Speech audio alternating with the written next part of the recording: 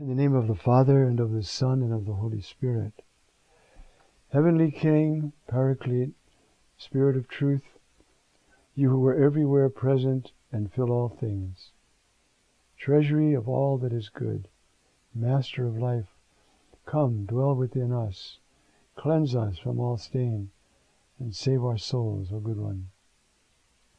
Mary, cause of our joy, pray for us. Hello, I'm Father Francis Martin, and I'm inviting you to join me as we go through St. John's Gospel. My hope is to go from one end to the other, which will take some time, so that we can enter into the beauty and the power of the Word of God as it has been entrusted to St. John. So I'm going to start now. We've already done the first chapter. So we're starting with chapter 2. Now we're going to do verses 1 to 12, which is the Cana incident. And we'll divide that into two sections. So the first one is what we're going to do now. Before I start, and there will be times in the beginning of this when we're going to stop and look at a notion or an idea that will help us through the whole gospel. Today, what I want to talk about is the notion of mystery. Like, let us proclaim the mystery of faith. Now, see, the mystery is the hidden interior dimension of an event in salvation history. That is, its relation to the whole plan of the Incarnation and the relation to the Word incarnate. Let me give you an example of an interior dimension from just life. Give you an example. Suppose you and I are at a party, and I say to you, did you see that? Smith came in, walked across the room, and shook hands with Jones. And Jones took his hand, Smith's hand, and both of his own, and shook his hand, and they smiled at each other. You say, all right. Then I tell you, Smith and Jones have been enemies for 12 years. And what did I do? I revealed to you an interior, momentous actually, dimension of what on the surface appears to be a very ordinary event. That is, just ordinary human events have a deep interior dimension. And when that event is part of salvation history, when it's God acting through prophets and patriarchs, or when it's Jesus Christ himself, the Word incarnate, in this latter case, of course, this reality has an infinite depth. And it is the role of the Scriptures to open up for us that depth. That's why it requires a very particular kind of reading, attentive and prayerful and slow. If we read this like we read the newspaper, we're going to miss an awful lot. We'll be well informed, but the mysterion won't touch us. So the mysterion we're going to search for now, the inner deep meaning, is in the event at Cana, which is chapter 2, as I mentioned, verses 1 to 12. And we'll do it in two sections, now and then later in the week. One of the basic things as well we have to understand in this is the notion of type. See, the Old Testament is God's providential word preparing Israel and all of us for the greatness and wonder of the Incarnation. That study of that is called Typology. And if you look in the Catholic Catechism, starting at number 128, you'll see this whole discussion of the unity of the two Testaments.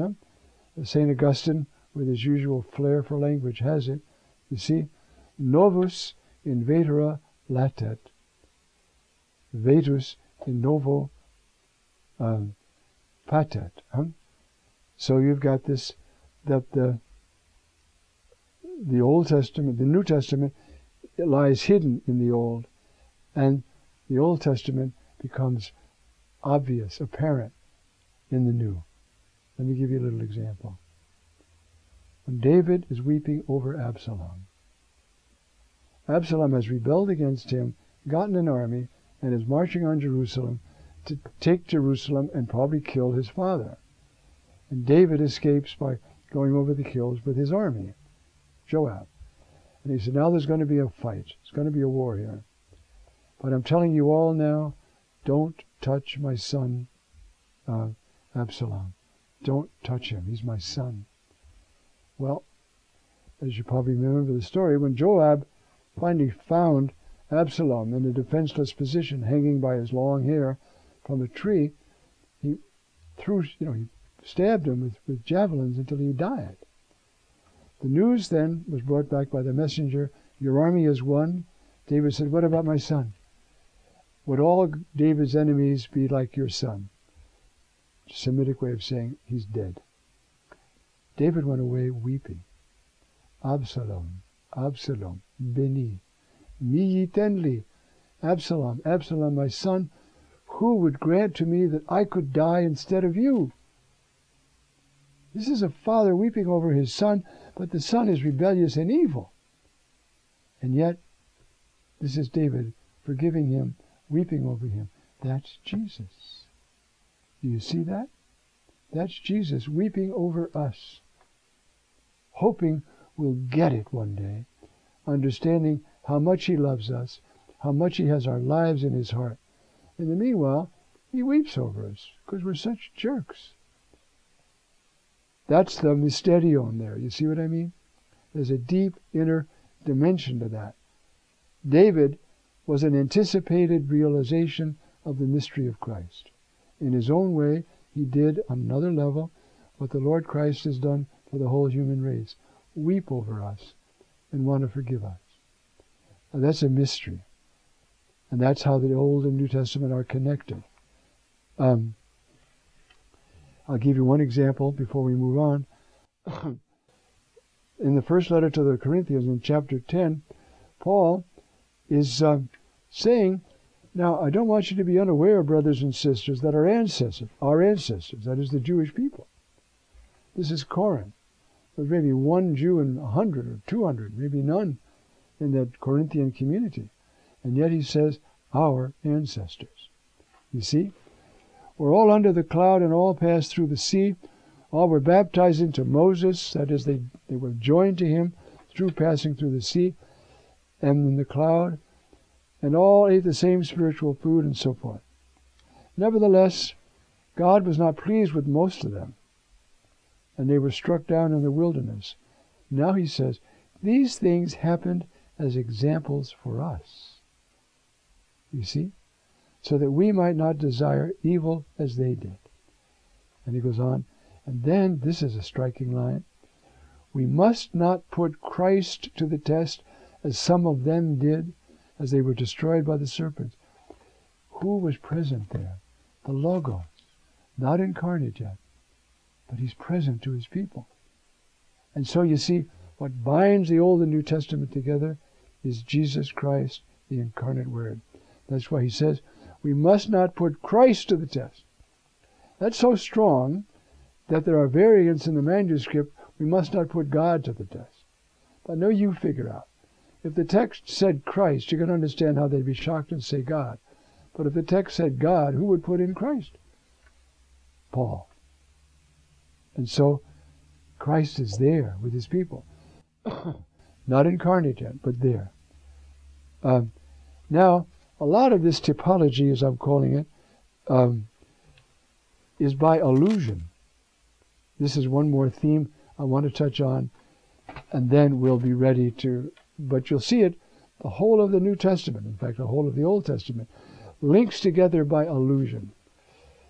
I'm going to give you an example of allusion. It might be easier than a big, long literary definition. Suppose we're at a pro-life rally, and I'm asked to give a speech.